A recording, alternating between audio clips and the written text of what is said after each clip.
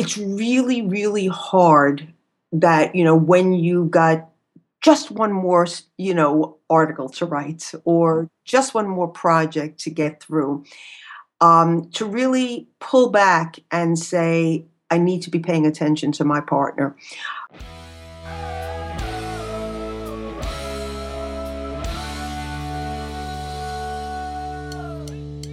This week, Dr. Karen Sherman and I discuss how to start a business while keeping your marriage strong and navigating some of the pitfalls that go along with it. Stay tuned. Are you signed up for our free newsletter? Wait, you thought I was going to talk about the wine club again. Nope, not this week, as much as I love it. This week, I want you to visit hitchedmag.com and click the newsletter navigation link. There, you can share your email address, and we will give you all of the week's great content delivered to your inbox, including the most recent podcast. It's the easiest way to be proactive in your marriage. Again, visit hitchedmag.com and click the newsletter link.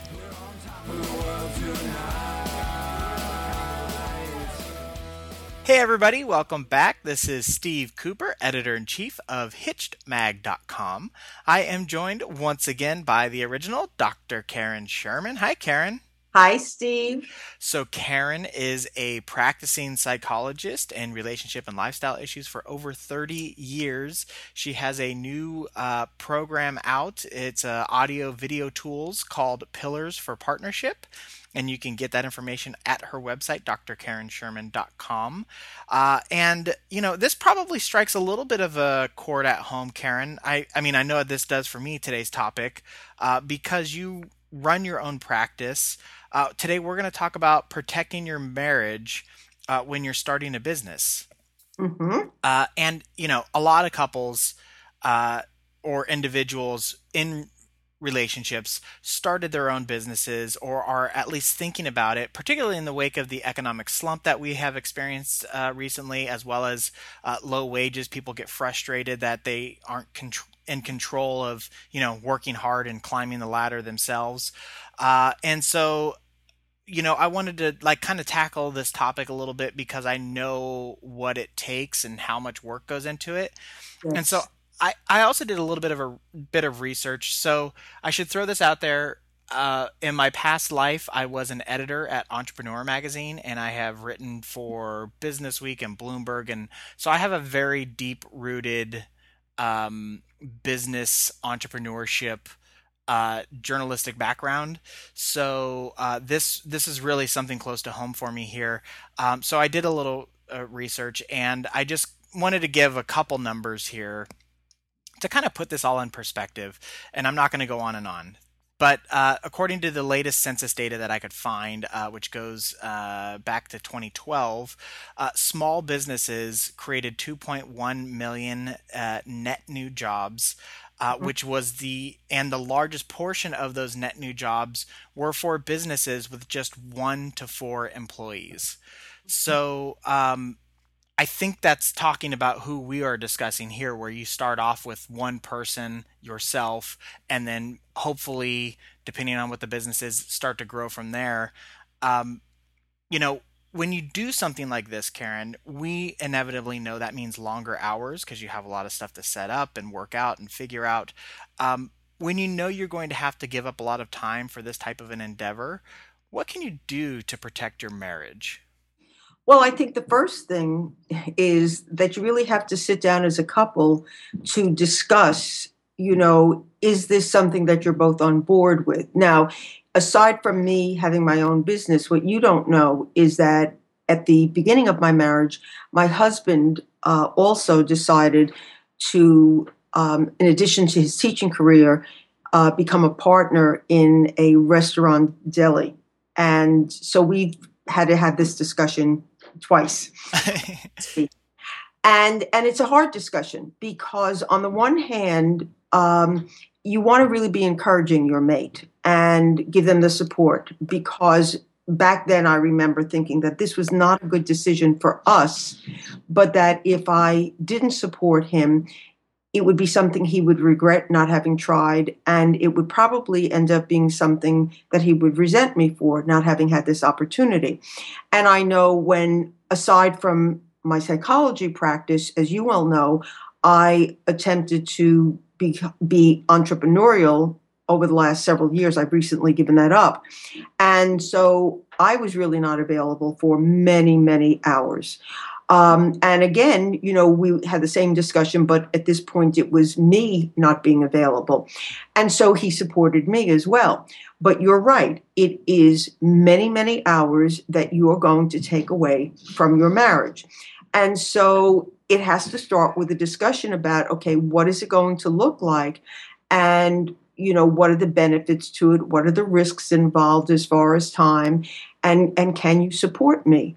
Um, and it's hard because probably you don't even realize how much time you're really going to be investing. Yeah. I mean, I definitely 1000% agree the conversation has to be there. I mean, that's very interesting about the resentment aspect coming into play because I mean, we talk about it all the time about how you should be the cheerleader for your Right. spouse. And uh, one of the things that you want with marriage is to grow together and fulfill these dreams. And if you know your spouse has this dream of doing something, you do want to be supportive. But I also think you also have to know your spouse's personality a little bit Mm-hmm. because you have to know, is this, because I do know a lot of people who have all talked about, pretty much, I don't know a single person that hasn't talked about starting their own business of some shape or form. Um, and there are those who talk about it. There are those who do it. Those are those who start to do it and then quickly realize that it's a lot of work. Mm-hmm. There are those who do it and succeed, those who do it and fail. So I think it's important to know like what type of personality your spouse has. Mm-hmm. And then if I may also offer another suggestion, I think particularly in this very beginning stage, it would be a good practice for your spouse to put together some sort of business plan, um, because it within the business plan you create timelines Right. of when you want to achieve certain goals. And when we're talking about giving up X amount of time, you can see a lot of that stuff lay out. And you made the point that you don't know how much work it is a lot of times until you get into it. Mm-hmm. But there are certain things you can take into account for, like, there are certain things that you're going to hopefully only have to do once, maybe find office space or buy certain equipment or do these things. And there's Right. going to be research that needs to go into it, but you can plan that stuff out. So I think the other aspect of having your spouse create this business plan and being supportive of that is it's the first test of like their commitment to this idea. Because if they can't put together the business plan, they're probably not going to be able to stick out everything else that's going to be involved in the future. I think that that's a very good point. I think also that by having this business plan, it helps to create some structure and gives both partners some sense of control over things. Because then, if you work on it together, or at least the person who's going to go into the business can lay it out, it gives you a structure to say, that's not going to work, especially if there are children involved. That's not going to work. We can't really do this. How are we going to cover that?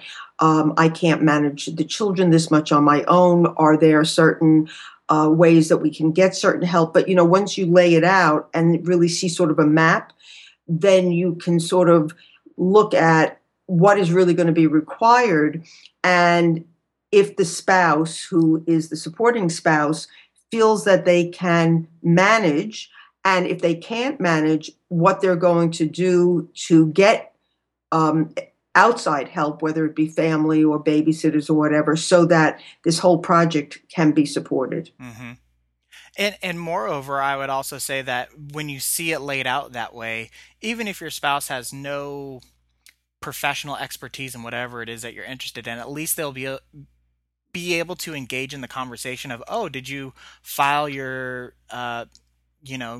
blah blah blah things with the county today? Or, I know you were looking for a salesperson, how's the search going? Mhm. Because they know what that process is looking like, even if they have no idea how to get from point A to point B. Right. So at least there's a sense of I'm involved in this. This is Exactly. I'm not being excluded. Right. So there will likely be some personal investment in a brand new startup. Aside from the time investment, usually people will, and it could be really small, mundane things, but it sometimes the cost can be even bigger. How can you prevent fights about money when you launch into a new business? Well, again, I think it's a matter of having those numbers, or at least some basic numbers, doing your work beforehand and preparing for it. Now, again, it may be a little bit different. It's almost like planning a wedding. You can plan a basic budget, and you may go over it a little bit, but you should be able to sort of plan what you're expecting to spend on certain things and see if, in fact, you can do that. You can spend those monies. If you are not able to spend certain monies, or if you're not able to be able to lose certain monies, Hmm. um, then you really shouldn't be doing the project that you're doing. So again, I think that with proper planning and with proper discussion, it will cut down on the money fights, because you will have made this decision together, and there will be an openness about what we're expecting to pay for, and do we have these monies, or how are we going to make this investment so that it's not going to cut into our ability to live, or what things are we willing to give up. But again, anytime there's good planning up front, then I do believe it's going to cut down on the fighting, because you know what you're expecting. Yeah, and I think even if things don't go as according to plan when you do those kind of plans, at least you come from a place of best intentions. Hmm. So it's not like you liquefied our kids' college fund Right. to start this thing. This didn't work out. So when you come up with a plan and it's like, oh, this thing cost more than I thought it was going to, we can have a new conversation or reassess it, Exactly. as opposed to starting from scratch of Exactly. what happened to this money. Yes, yes, because that's where a sense of betrayal or lack of trust comes in. This is what we allocated, and okay, maybe you had to go over $100 or $200, but what do you mean you dipped into our 401k? We Yeah. never discussed that. So if you have a basic budget planned out, just like a business plan, if it goes over a little bit, you talk to each other, whatever. But if it starts to look like it's really different, then it's time to have another conversation and say, I wasn't aware of this, or certain expenses came up that I didn't think were going to come up. We need to look at if this is possible for us. Yeah. One of the interesting things I think about starting a business, or getting into a new hobby, or whenever you launch into some sort of new venture of some sort, you will create inevitably new relationships with new personalities in your life. Um, Now, when you have a business like this, um, a lot of the times you're going to be spending a lot of times with these new personalities. So I guess my question is, does your spouse have a say in who you bring aboard? If it's making them uncomfortable of this new person, and it doesn't even have to be like a gender, like an opposite gender type problem. Like they might think this is a bad person, or their personality is inappropriate or whatever. It just makes them uncomfortable, like you're getting into a bad relationship with somebody else. What is your thoughts on your spouse interjecting in that kind of a relationship? Well, again, in an ideal situation, though the person who is starting the business is the one who's basically the one who's running the business, or is the one that is going to be putting in most of the blood, sweat, and tears. In an ideal world, I would like to see this be something that you're sharing with your partner, and talking about it. So, though I don't think that the spouse should have veto power necessarily, I do think that if they really feel strongly and they can explain why, that's important input. and that should be taken into consideration, whether it be the jealousy thing, whether it be that they have some knowledge that this person that you're considering bringing in is untrustworthy or not as knowledgeable as you think. I think the input is important. Um, Does a lot of this come back to the trust you have in your spouse? Because, I know if my wife came to me and said, I don't trust that person, I would take that extremely serious because I know she has a good radar on her.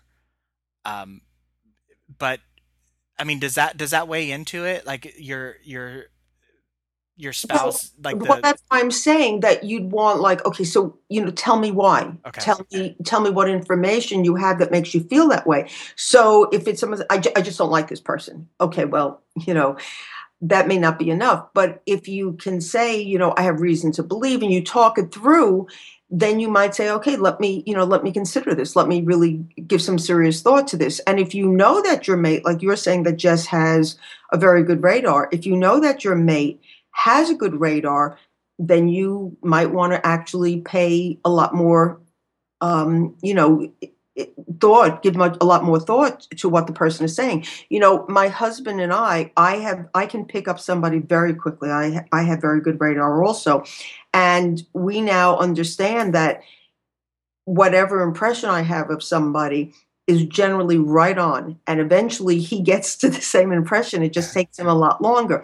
So he'll hesitate because he thinks I'm being a little blunt. I won't put it in somebody's face and say, "Oh, I want nothing to do with you. You're judgmental and you talk too much and you're, blah blah blah."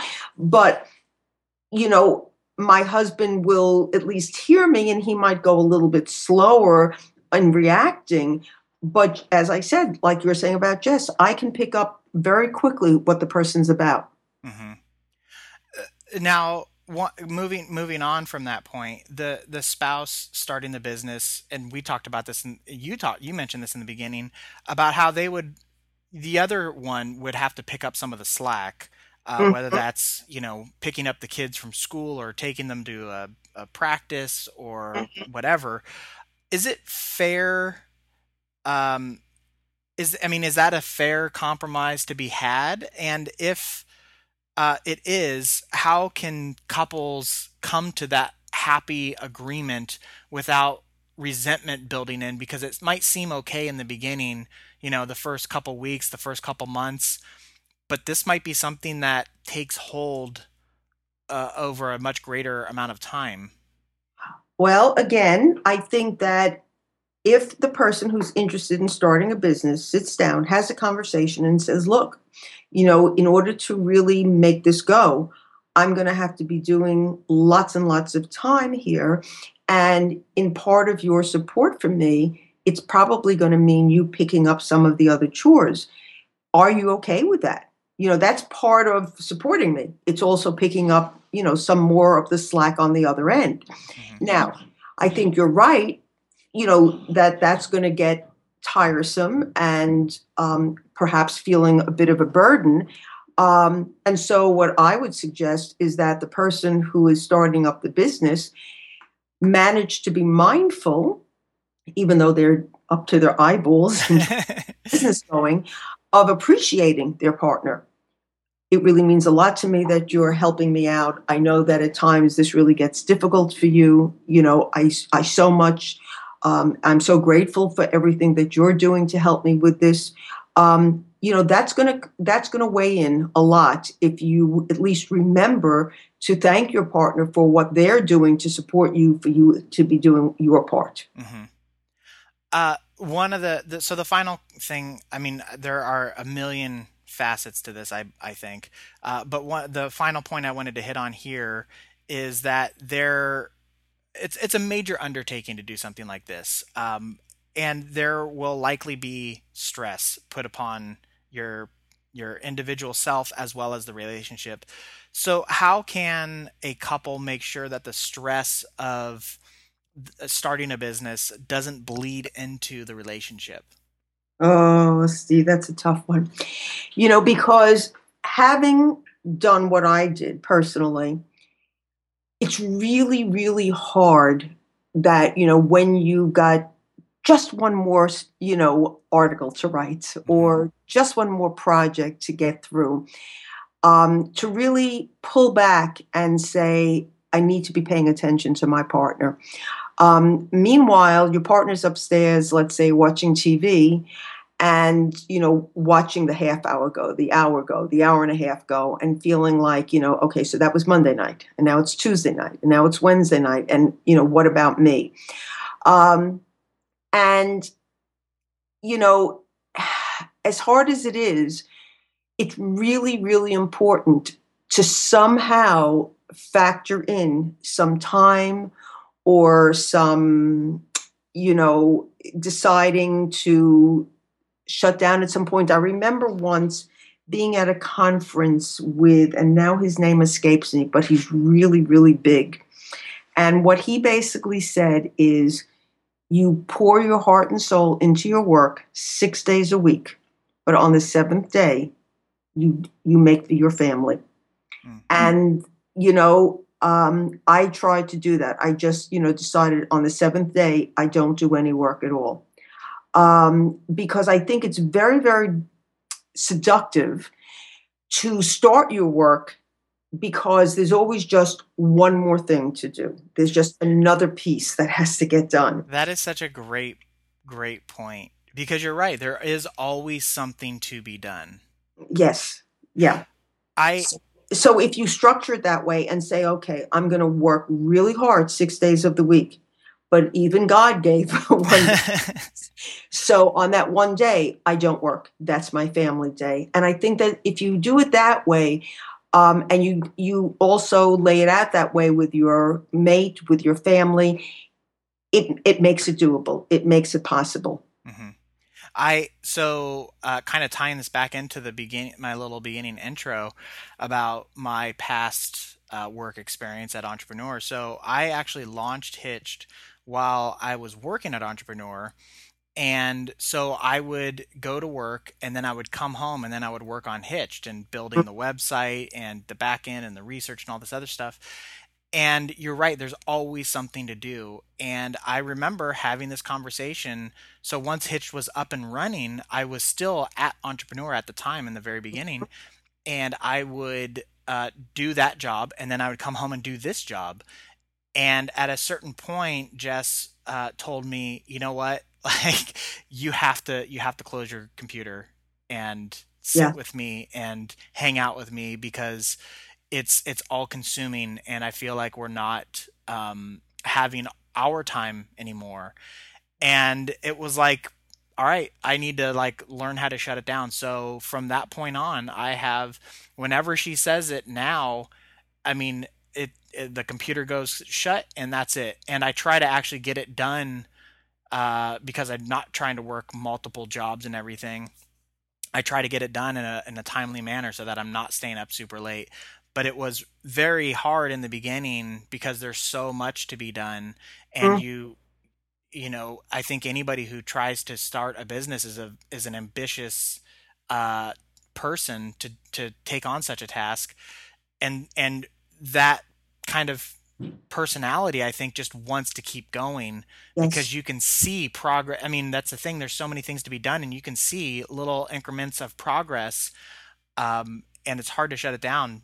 So I think you're right. I think establishing those rules of, we need to rest at these times because it's not going anywhere. The work, this is one of the things that I really learned over the years is there will always be things to do and it's not going to go anywhere and the world is not going to collapse if it doesn't get done at 11:30 at night on a Wednesday. Hmm.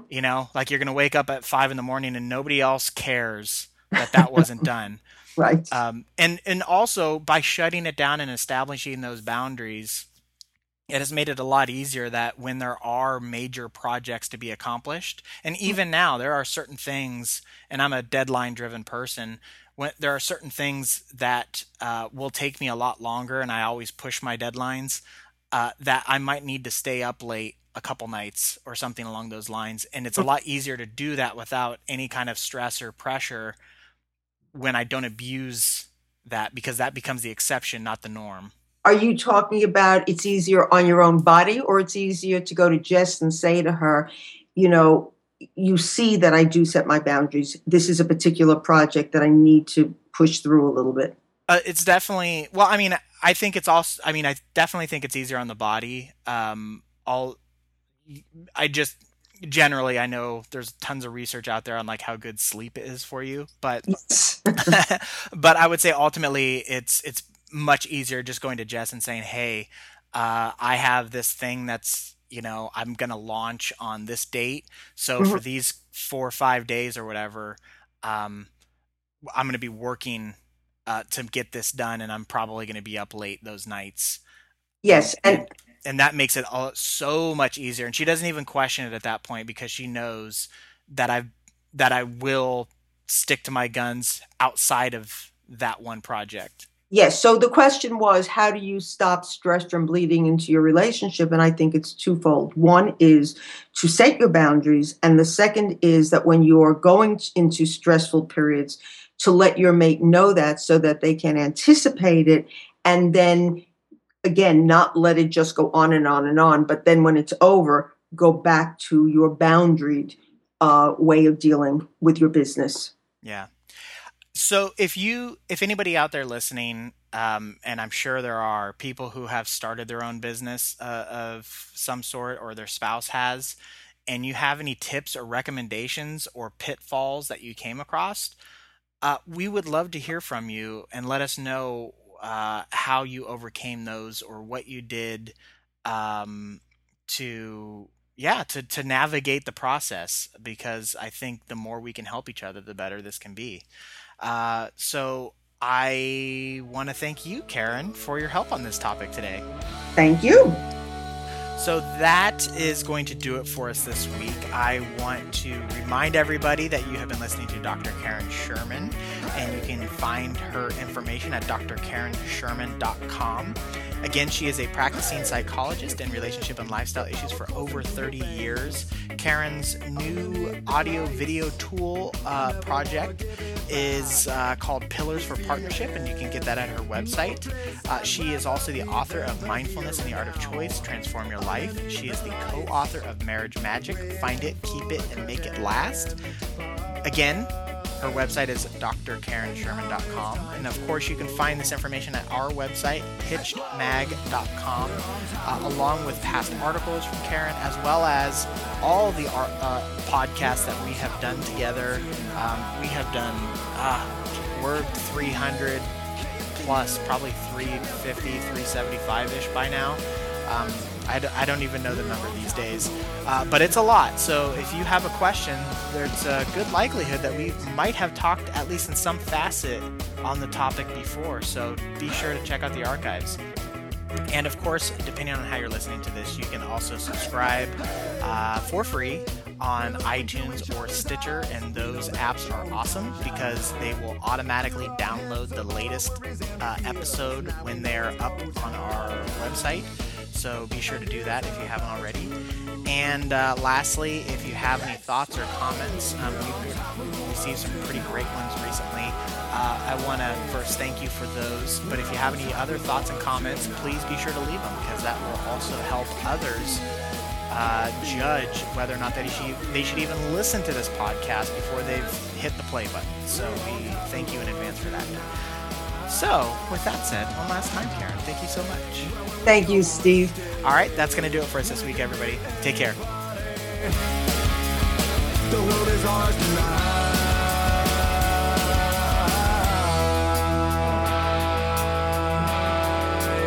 The world is ours tonight.